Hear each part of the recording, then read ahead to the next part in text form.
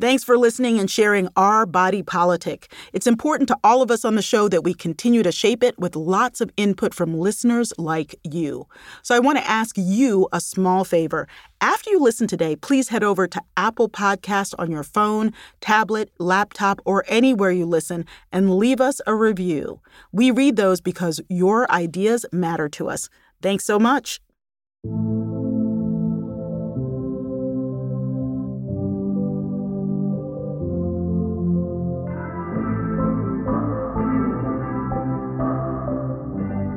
This is Our Body Politic. I'm the creator and host, Farai Chideya. In this episode, we cover the critical topic of voting rights, examine the news still coming out of Haiti, and explore the future of the Democratic Party. Sherrilyn Ifill has litigated voting rights cases since the 80s. She's the current president and director counsel of the NAACP Legal Defense Fund, the nation's premier civil rights law organization fighting for racial justice. She's been politically aware since she was very young, gathering with her family around the television to watch presidential conventions and civil rights documentaries. She's been a longtime legal scholar and practitioner as well as an author. I'm excited to talk with her about one of the most pressing political issues of our day, voting rights. Welcome to Our Body Politic, Sherrilyn. Thanks for having me. So the Biden-Harris administration's been pushing for voting rights legislation. Some people who are aligned with that goal have embraced how the administration is approaching this, but others have criticized their tactics. And so how do you and the LDF interact with the Biden-Harris administration over voting rights? I know that Vice President Harris is well aware of the importance of voting rights. She was obviously a senator before she was vice president. I had many opportunities to talk and work with her around these issues. And I believe that President Biden is as well. So I don't have any doubts on those fronts. The question is always about how you are going to deal with that. How are you going to confront the moment? Many of us can remember the morning after Election Day in 2016, when many of us were really stunned that Trump had won the election. And I remember having a conversation with folks, and talking about the failure of imagination that so many of us had, that we couldn't have imagined that he could in fact win. And I vowed that day that I would never suffer from a failure of imagination again about politics in this country, and about what voters in this country are capable of. So I don't have a failure of imagination now, and I have no reason to turn away from my stance, because what the last 5 years has shown me, when so many people in the political realm who both you and I know better, have chosen to make common cause with the kinds of actions that we have seen over the last 9 months. Because we've seen all of that, I know that it is quite possible that the Voting Rights Act, which has always been supported by a bipartisan cohort of members of the United States Congress, it does not surprise me that we cannot find any Republicans who are willing to at least state at this point their support for the John Lewis Voting Rights Advancement Act, which would repair the damage done to the Voting Rights Act by the Supreme Court in the Shelby County versus Holder case from 2013. So to answer your question, I believe that we must do whatever is necessary. If that means carving out an end to the filibuster for voting legislation, then it must happen. And I have absolute clarity about that, because I truly do believe that the integrity of our democracy is at stake, and certainly the full citizenship of Black people is at stake. And so that's what I tell the president and the vice president in terms of what I think is necessary and required for this moment. You mentioned the Shelby County v. Holder decision. That was in 2013. You're the legal expert here. Can you walk us through what got us to that moment? So let's take it back to where the power to even enact the Voting Rights Act comes from. It comes from Congress's power under the enforcement clauses of the 14th and 15th Amendments to the Constitution. So we know after the Civil War, there are 3 Civil War amendments: 13th Amendment and slavery. 14th Amendment provides for birthright citizenship to ensure that all Black people are citizens. That's basically the reversal of the Dred Scott decision. And it also provides for due process and equal protection of the laws for all persons. And then the 15th Amendment, which prohibits denial of voting based on race, color, national origin. The framers of these constitutional amendments decided that Congress would have the power to ensure that the rights in those amendments were enforced. And from that enforcement power, Congress creates statutes. The Voting Rights Act is a statute created pursuant to Congress's constitutional enforcement power. So Congress has that power, and in 1965, it enacts the Voting Rights Act, and it enacts Section 5 for very particular reasons, and you can find it in the legislative history to Section 5, where Congress says that the preclearance requirement, requiring certain jurisdictions to submit their proposed voting changes to a federal authority for review, for preclearance to ensure that they do not affect in negative ways minority voting strength. So I love this because, in 1964, Congress was a bit more clear-eyed about race in this country and about white supremacy than many purport to be today. They understood that the jurisdictions that were covered by Section 5, which are mostly in the South, in the future would come up with new, what they called ingenious methods of trying to keep Black people from participating in the political process. That's the whole point of Section 5. How does that take us to 2013 then? Then we get to the reauthorization of the Voting Rights Act in 2006, which is what the 2013 Shelby County versus Holder decision was about. Congress reauthorizes the Voting Rights Act, re-ups it, and it does it based on over a year of hearings and data collection.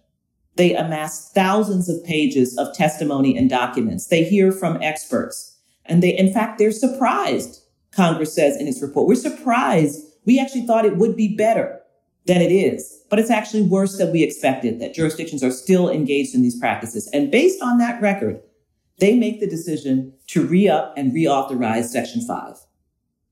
And the Supreme Court in 2013, in the Shelby case, takes it upon itself to say things have changed in the South. Things are not what they were.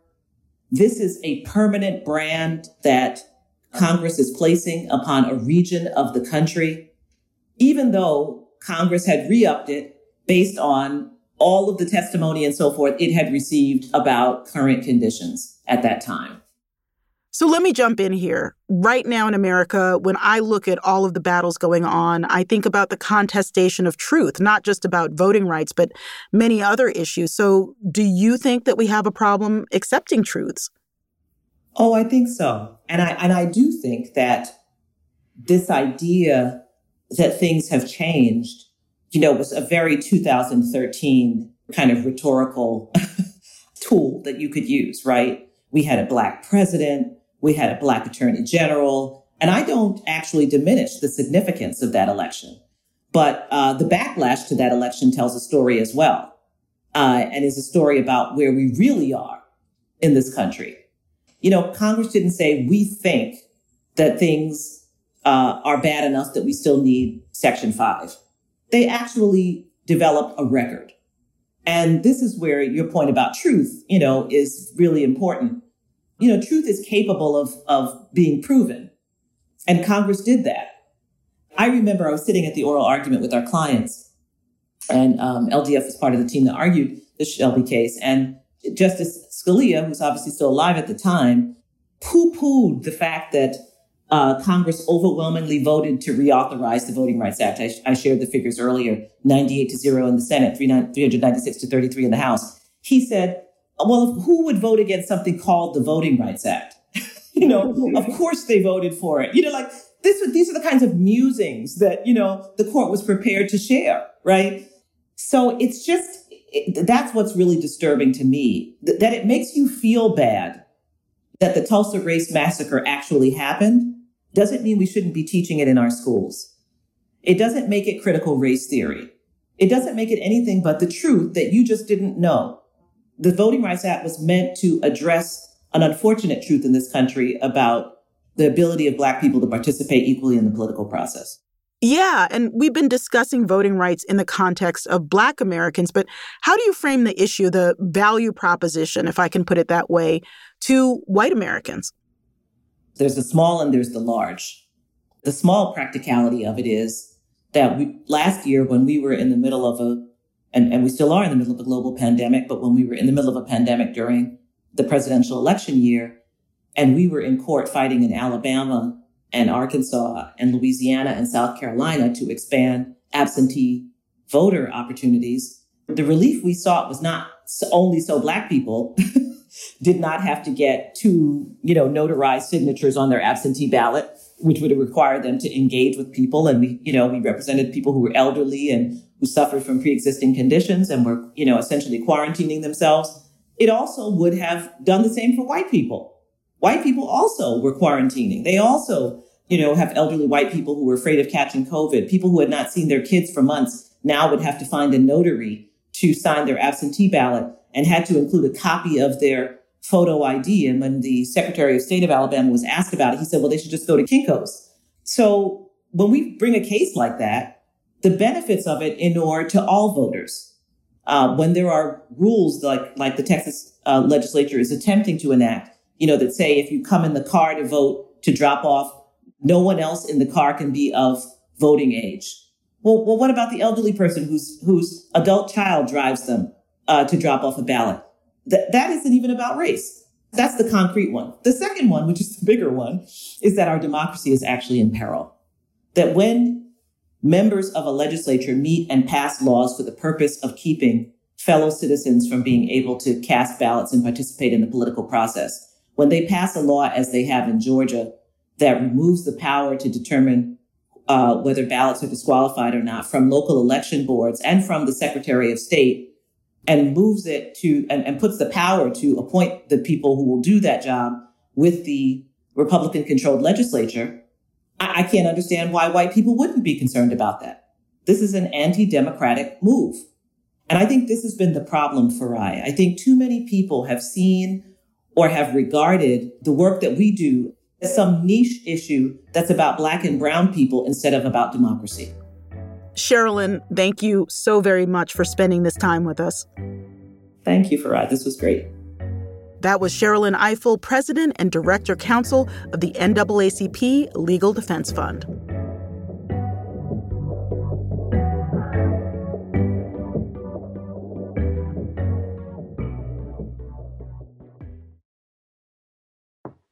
Georgia State Representative Bee Nguyen represents part of Metro Atlanta, House District 89, the seat previously held by Stacey Abrams. She spent her time in the legislature working to protect voting rights, and now she's running to be Georgia's top election official, Secretary of State. Welcome to Our Body Politic, Representative Nguyen. Thank you so much for having me on. On this show, we've really tried to follow voting rights carefully, including Georgia, and have interviewed people like Nsé Ufot. Now, the current Georgia Secretary of State, Brad Raffensperger, is a Republican, and he stood up to pressure from the Trump administration when they falsely claimed that the Georgia results were rigged. Now, he's being primaried by a Trump supporter, but if he wins the primary, how do you plan to explain to voters why you're better suited to hold office than someone who did stand up against those allegations? Having worked at the General Assembly, I have witnessed and gone toe-to-toe with our current Secretary of State, who is embracing Senate Bill 202. And so what we see here is a Secretary of State that is a double speaker. On one hand, he says that we had a secure election in the state of Georgia. On the other hand, he is supporting Senate Bill 202 and supporting this attempt to take over our Fulton County Elections Board. I was one of the many Georgians and many Americans who was holding my breath last year watching to see what our Secretary of State was going to do. And he did uphold the law. And I breathed a sigh of relief. But the reality is we deserve better, we can have better, and we should not be put in this position. The dynamics in this Georgia race are absolutely complex and very much a part of the national picture. And from what I understand, Representative Jody Hice, who's backed by Donald Trump, is leading in fundraising with you second. How do you view the influence of former President Trump on this race? You know, I think that the former president has radicalized the Republican base. You know, I think we're in a really dangerous position. And when you think about somebody like Jody Hice potentially becoming our Secretary of State, He could wreak a lot of havoc and do a lot of damage to our state. And whether or not you're a Republican or a Democrat or independent or politically interested, I think all Americans agree that we need somebody who is going to protect our democracy. And Jody Hice is not that person. Obviously, you believe in organizing, but you've also said that you can't out-organize voter suppression. What did you mean by that? What we're seeing now is the type of laws that are put into place. There is no recourse. It doesn't matter if we show up at the polls and outvote the other side of the aisle. When you put into place the opportunities for the state to take over the election boards or for people to overturn the results of the election, you simply cannot out-organize that. And the one thing that I think is critically important is it is not the responsibility of Black and Brown and Asian voters and organizers to overcome what we are seeing. The reason we work so hard to send Biden to the White House, the reason we work so hard to send Senator Ossoff and Senator Warnock to the U.S. Senate is so that we would have a Democratic-controlled body that could pass federal protections for us and for other states who are facing the same challenges that we are. And the reality is to ask those people to out-organize is not just. It is unjust in nature, it's unrealistic, and we just can't do it. And you also have been active on the national stage. You were part of a cohort of 150 state lawmakers from 30 states who showed up in D.C. to urge senators to act on voting rights legislation. Did you see any results from that? To see lawmakers across the country stand in solidarity with Texas lawmakers really shows that we are in a critical juncture and we can't let this go. I think for me as a sitting state rep, having just gone through this intensive session in Georgia and us feeling like we battled as hard as we could to prevent Senate Bill 202, we actually don't have the same laws in Texas where we would have been able to break a quorum. But watching the Texas lawmakers make that decision that was incredibly bold really inspires a lot of us to recognize that we are in it together. We're looking at Texas, Florida, Arizona, Pennsylvania, and recognizing that we have to be all hands on deck to support lawmakers and people in all of those states. The Democratic Party right now obviously has many different factions and constituencies, but there are definitely a bunch of progressive, generally younger Democratic women who are on the national, local, and regional stages. And there is a bit of a tension between what is considered the current guard or the old guard and the new guard. How do you deal with the factionalization within the party? It is healthy for a party to have diversity within its own memberships. I mean, that is how you cultivate new ideas, and that is how you build upon the diversity of the party. It's not just, gender and race and nationality, but we are a big tent party. And I think that is important. In terms of how you deal with it, I mean, we are a state that has to be united. And the commonality that we will have going forward in 2022 is, do we want to protect our democracy or do we not? And if we want to protect our democracy, then we have to be a unified front. I wanted to touch on another issue that we've covered, which is the wave of anti-Asian hatred, including killings. And we're 5 months past the shootings in the Atlanta area that killed 8 people, including 6 women of Asian descent. How are you processing this as a representative, and what do you want to see happen both on the state and national stages? The crime that happened in Atlanta hit so close to home, and it was so brutal and violent and horrific. And I think there are lots of feelings that are mired up in that. We know that Cherokee County chose not to proceed with a hate crimes charge. And, regardless of whether or not the hate crimes is recognized through the judicial system, a hate crime is intended to terrorize an entire community of people. And the perpetrator did achieve that. But the other thing is, oftentimes when we see crimes that are this brutal in nature, we rely solely on the judicial system and the aftermath to deliver what we perceive to be accountability or we perceive to be justice. But the reality is, Justice can only happen when we dismantle those systems that allowed such an atrocious act to occur in the first place.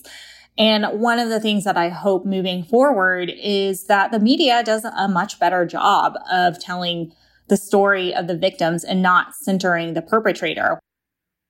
As you look at your career in politics so far and this race that you're in right now, can you describe what really centers you at times where things get tough? What keeps you going?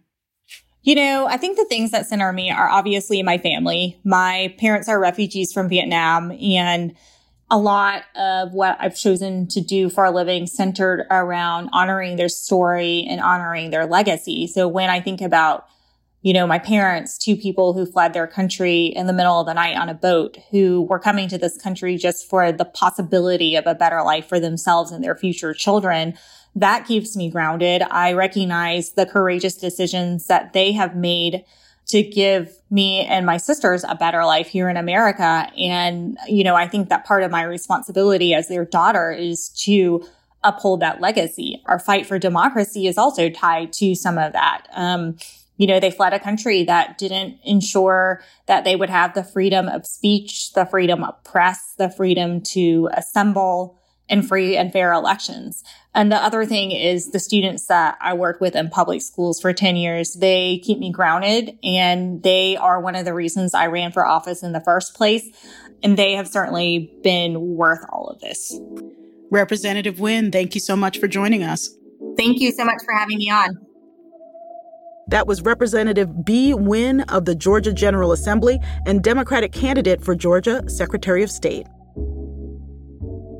The United States is home to the largest Haitian migrant population in the world, with large communities in states including New York and Florida. For many Haitians and Haitian Americans, the last month has been extremely difficult. On July 7th, Haitian President Jovenel Moïse was assassinated. Investigations are ongoing. Here to talk to us about it all is Manolia Charlatan. She's a co-founder of Press On, a media collective focused on movement journalism. Manolia, welcome to Our Body Politic. Thank you for having me, Farai. So good to be here. So, we were chatting a bit before the formal interview, and you were talking about growing up in places including Brooklyn and Haiti. And you had been repeatedly going to Haiti, and you were there during this critical period. How would you describe the political climate before and after the president's assassination? And I want to hear also what it called up in you to be there at that time. Well, I have been, because I go back home so frequently, I was there during the first country lockdown in July 2018. And that's important context for what happened July 2021. In July 2018, there were massive protests across the country protesting gas price hikes. That was when, that was the first time that the airport was shut down. You couldn't leave. It was the first time it happened. And it began the very specific political turmoil that led to the events of July 2021. Less than 10% of the population voted in the election that would lead to the presidency of former President Jovenel Moïse. This is someone that did not, enjoy widespread support because most folks did not participate in the election. And so folks have been protesting this government and the former administration for a couple of years. Tell us where you were when you found out that the president had been assassinated during your time there, and where was it in your trip, or at the beginning, the end? So I was actually in Cap Haitien, pronounced Cap Haïtien, and that's the northern city. That's a historical center of the country. And it was the day before I was supposed to come back to New Orleans, where I live now. We get notification that all travel is suspended and that essentially martial law had been implemented because the president was assassinated. I got to tell you, if anyone has ever lived through that, it's a very difficult thing, especially in a place like Haiti where the justice system is not strong, right? There's not strong institutions there. So to be in that kind of very difficult political situation is a very hard thing to go through because you don't know, you're in a state of the unknown. So we were in limbo for a good 72 hours, not knowing what actually happened and what will happen as a result of the assassination. Yeah. And the president's widow blames oligarchs, Haitian oligarchs. So what context do we need to understand about how money flows to, from, and within the island of Haiti, the nation of Haiti, and how that affects politics? So the United States has been involved in Haitian politics and the economy for well over 100 years. For many folks listening who may not know this, the United States actually occupied Haiti from 1915 to 1934. Both the private sector and government have been involved in Haiti. So that's part number one. The other part I want folks to understand is Haiti has a long history of a small group of people holding power, both political and economic power. And that's throughout the history of the country. And that has actually been a major asset to the international interventions in Haiti. So that means it's much easier for the American government, the French government, and other sort of international governments that have been implicated in Haiti to influence what's happening politically and economically because there's only a small group of people who've been running the country for on and off for the last 100 plus years. So the vast majority of Haitian people have not been part of governing. They have not had representation in government in Haiti on and off for almost 100 years. And they have not been represented in the economy as well. That means you have the makings of a failed state. It's hard to build strong institutions that can withstand difficult political times. I'm really grateful that you're talking to us about history. I mean, one of the areas of history that I have found really important to understand is that Haitians had to pay for their own freedom from France and now are really continuing to be economically battered. But let's loop this back to your work. You are running one of the co-founders and co-directors of Press On, a movement journalism center. How does, your work in movement journalism relate to how you see our ability to understand and tell the story of big events? I actually got my start in journalism at a small Haitian paper in Boston, home to the third largest population of Haitians in the U.S. And that was because I was in Haiti 2 days before the earthquake, doing work. And the work I was doing was supporting social justice movements, right? And trying to provide capacity and support to young people to be able to understand the country. And so as someone who was there right before, I was able to tap into a different kind of storytelling about how Haitians were actually coming together and how the Haitian diaspora was responding effectively with aid distribution. So as a result of that, I spent the early part of 2010 sharing stories and sharing aspect of movement response to the disaster that was very community driven, that was very justice driven. And so when I got the gig in the fall 2010, I had already been supporting the narrative of communities coming together. Right. And so for me, my actual journalism career is one of movement journalism. For me, movement journalism is about putting the community at the center, putting folks who are changing things, who are at the forefront of change in their communities at the center of the storytelling process so that they're not just, subjects that are rendered.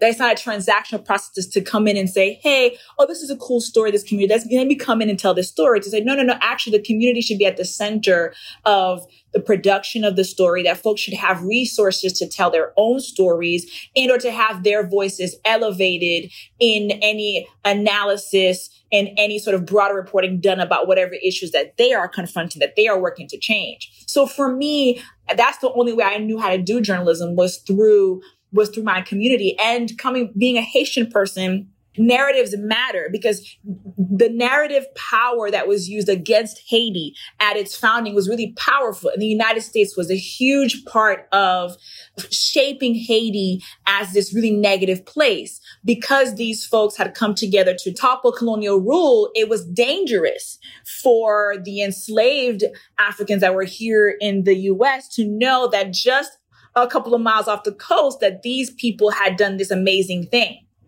And that if you set foot in Haiti as a Black person in America, you would be free, right? That was dangerous. And so for me, it was really important, and it remains really important for us to know the full story of communities that have been fighting for change, whether it's communities here across the United States, communities across the world, across the global South, for us to understand and make the narrative more complete. Because the more we understand what happens to oppressed and marginalized people, the better we can actually craft and build a world and a set of policies that can enable us to govern effectively and with equity and justice. Well, Manolia, thank you so much for taking us on this deep, beautiful, painful, enlightening journey. Thank you so much, Manolia. Thank you so much. That was Manolia Charlatan, co-founder of Press On.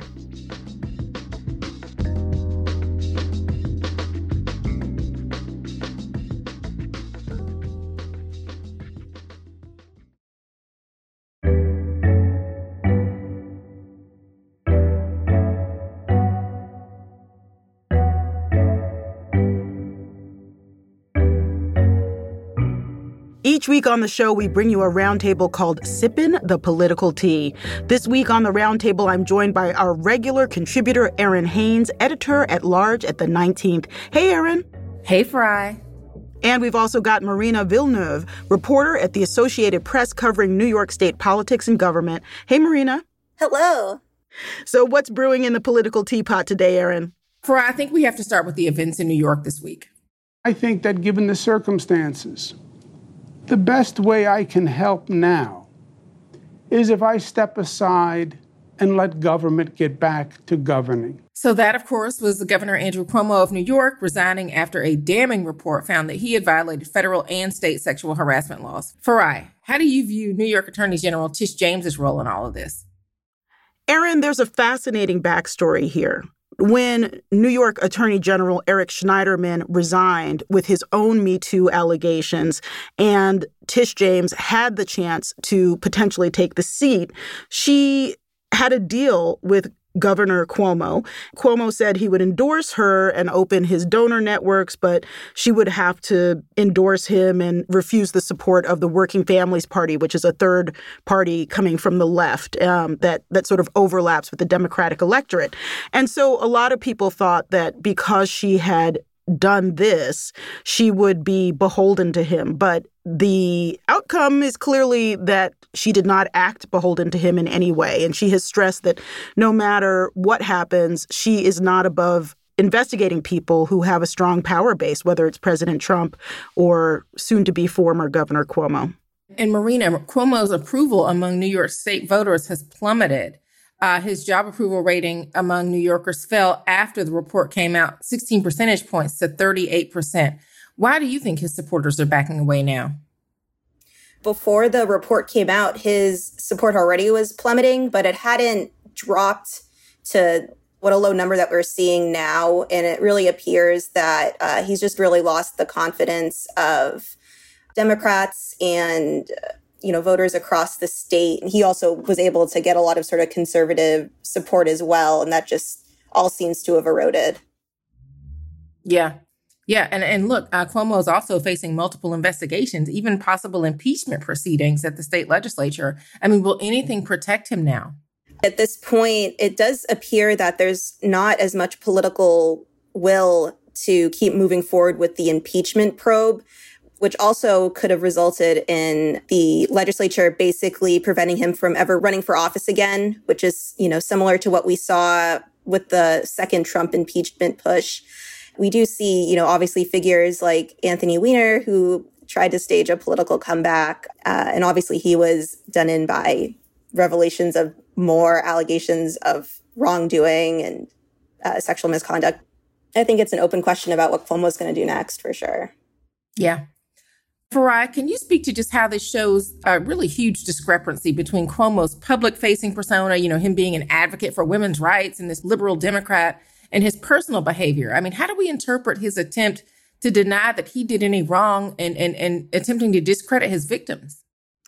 It's absolutely fascinating. I happened to get a heads up from another member of the Our Body Politics staff during the press conference that actually, and unexpectedly for many people, revealed his resignation.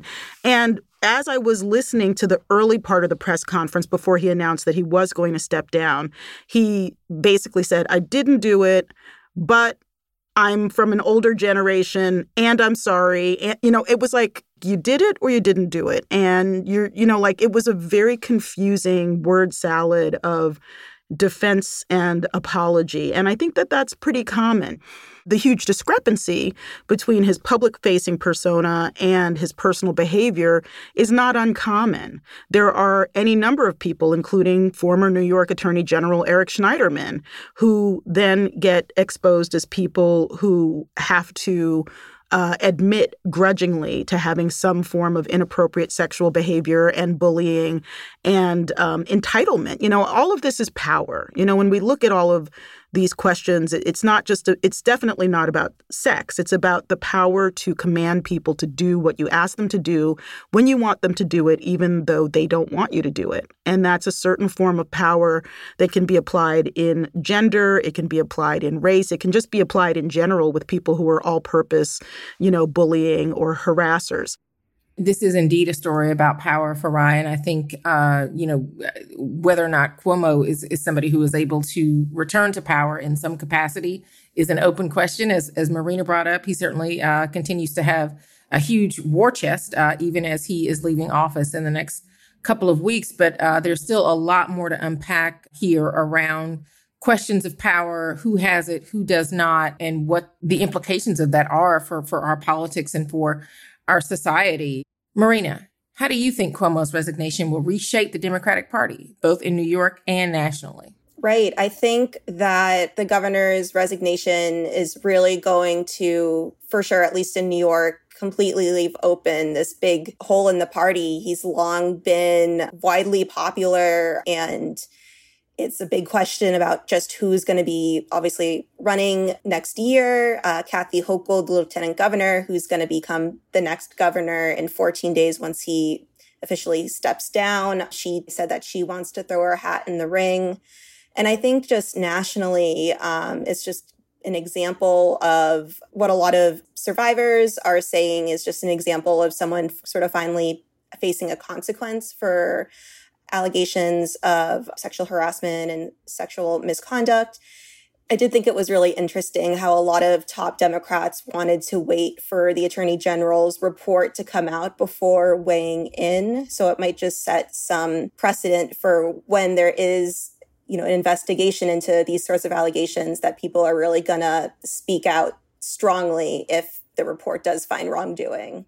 Yeah. And I guess, the only thing I would add to that, Marina, is I think it's going to be so interesting to watch as Kathy Hochul ascends to the governorship. New York has never had a woman governor, and how that kind of reshapes our politics, both in New York, but also nationally, in terms of how the electorate starts thinking about women governing at the highest levels in our country. Will be a really interesting thing to follow as well. Right. So, Farai, we need to talk about COVID. Governor Cuomo was also criticized for his handling of COVID in nursing homes. And I wonder how that factors into his political downfall today.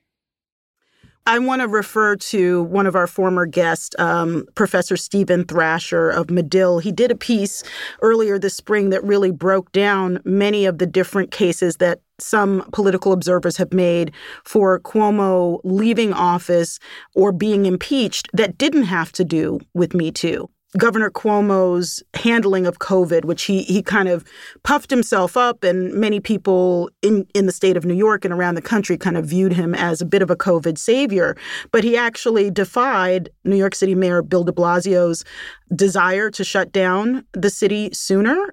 And Professor Thrasher cites research that modeled that perhaps 17,000 fewer people would have died if he actually had listened to de Blasio, and points out that 17,000 people is 6 times the death count of 9/11. So Cuomo made some decisions that were not really actually in the public interest. He also cut the Medicaid budget and sent patients recovering from COVID to nursing homes, which likely pumped up the death count significantly. And now there's a lot of evidence that actually he covered up the COVID deaths in nursing homes. So, the Me Too issue is what ended up taking him down, but there's been a lot else going on. Yeah. And that was also, a question of power, to your earlier point. So now I want to turn to COVID in Florida and this debate over mask mandates.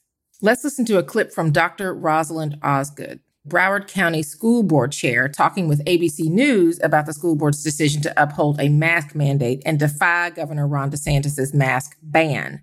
So we could not allow children and teachers and janitors to come into closed environments in a school on school buses and not be protected by masks.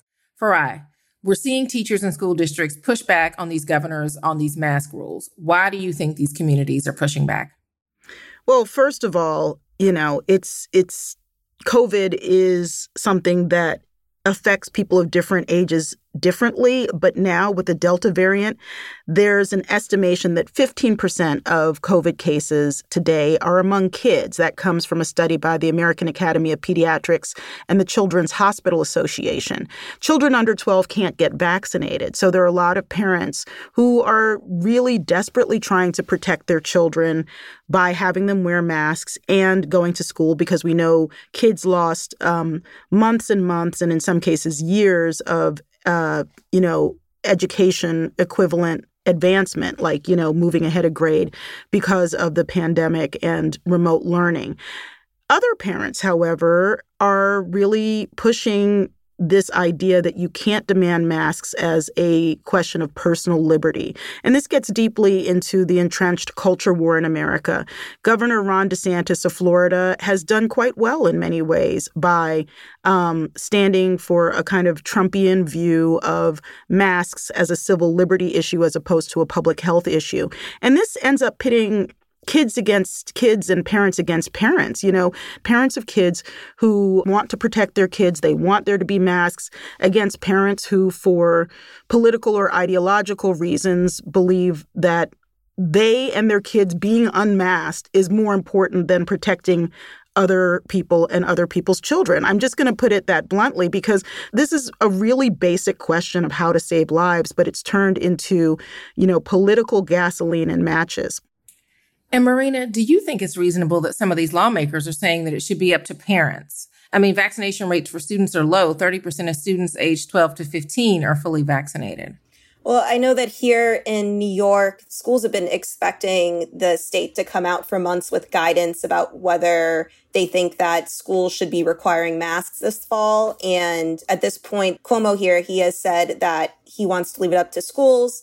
But it's really just led to a lot of confusion and debate. It's something that parents, especially of immunocompromised kids, they'd rather just have some sort of statewide policy than leave it up to just what your district happens to decide.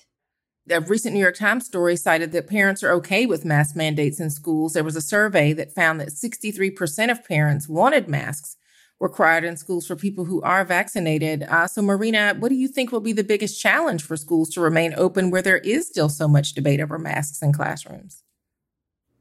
I think parents are demanding that if there's no mask mandate, they want a remote learning option. So I just think it's going to become pretty unfeasible at some point. Yeah. Shameless plug here. Over at 19th News, we are talking about this issue. We've got a couple of stories up this week about school nurses that are feeling overwhelmed by the COVID-19 Delta surge as schools are reopening, and then just parents who are terrified about what the situation is going to be for their children without these mask mandates in place. So we've covered state politics, we've covered local politics. Now let's turn to Washington. After a 14-hour fiery debate on the Senate floor overnight, lawmakers have now passed this budget resolution along party lines. So shout out to ABC News congressional correspondent Rachel Scott. She was talking about the Senate passing the Biden-Harris administration's $3.5 trillion budget to bolster social services and environmental programs. That legislation passed on a 50-49 vote, and they still have to decide how to spend it. According to NPR, House leaders announced that their chamber will return from summer recess in 2 weeks to vote on this fiscal blueprint, which contemplates disbursing the $3.5 trillion over the next decade. Farai, let's talk about what is in this bill, because it's going to pour federal resources into things like climate change, healthcare, and family service programs. But what has been the reaction from opponents? Well, there's many different types of opponents. Obviously, this passed by a very narrow margin and a very partisan margin. There's some really troubling rhetoric in publications from the New York Post to ones from the ideological far right, as in the white nationalist far right, saying that this is a bill that basically just gives money to people of color, and it's an anti-white, like literally the rhetoric is, air quotes, anti-white bill. And I think it's sad and fascinating that that level of culture war rhetoric is being applied to something that is very much across the board. When I think about this $3.5 trillion bill that, we're talking about, really it's been focused more, the $3.5 trillion, on also adding human infrastructure like childcare. And you, from the 19th, obviously, Erin, have definitely been covering throughout the year how childcare is infrastructure. Infrastructure now is not just roads and bridges. It's also like, how do people actually work? Without childcare, many people can't work. It also, this $3.5 trillion bill provides free community college and pre-kindergarten. And so I don't see how that is racist, but I guess you can spin anything any number of ways. It's just where we are today. You already have the Biden-Harris administration kind of touting how they believe the care economy policies are showing up in this legislation that just got passed, especially in terms of child care provisions, lowering costs for families, helping businesses, helping to grow the economy. So really trying to appeal to folks at the very local level in terms of how this legislation is going to impact their daily lives. I guess to that point, Marina, you cover, state politics. Can you talk about what legislation like this and their kind of agenda to rebuild the country in the wake of the pandemic, how that is going to be playing out with voters?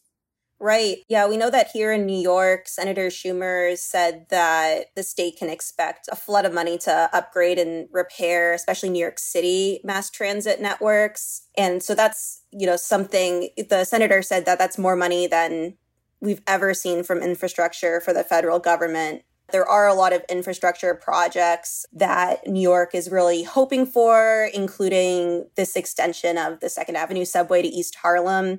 These sort of investments could make a huge difference in a lot of New Yorkers' daily lives, with just being able to have shorter and less crazy commutes.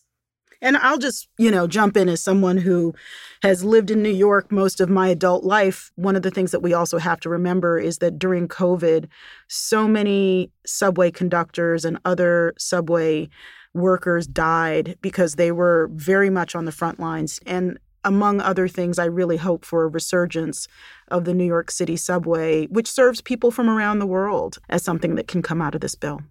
Yeah, among the people in this country that we learned were absolutely essential in the past year and who should be treated as such as we look ahead to our new normal. Well, that was a lot of tea, but that's a wrap for today. Thank you so much for joining me, Farai and Marina. Thank you, Erin. Thank you so much. We've been speaking with Marina Villeneuve, who you can find on Twitter at Reporter Marina. She covers New York State politics and government at the Associated Press, and also regular contributor Erin Haynes, editor-at-large at the 19th. And she will also be interviewing a variety of people at the 19th Represents, a free virtual summit you can find at 19thnews.org. Thank you so much for joining us on Our Body Politic. We're on the air each week and everywhere you listen to podcasts. Our Body Politic is produced by LWC. I'm the creator and host, Farai Chideya. Juleka Lantigua is executive producer. Jen Chien is executive editor. Our senior producers are Paulina Velasco and Sarah McClure. Cedric Wilson is lead producer and mixed this episode. Julie Zan is our talent consultant. Emily Daly is assistant producer. Original music by associate sound designer Kojin Tashiro. Production assistance from Mark Betancourt and Vita Chand. This program is produced with support from Craig Newmark Philanthropies, the Charles and Lynn Schusterman Family Philanthropies, the Harnish Foundation, Compton Foundation, the Heising-Simons Foundation, the Katie McGrath and J.J. Abrams Family Foundation, the Be Me Community, and from generous contributions from listeners like you.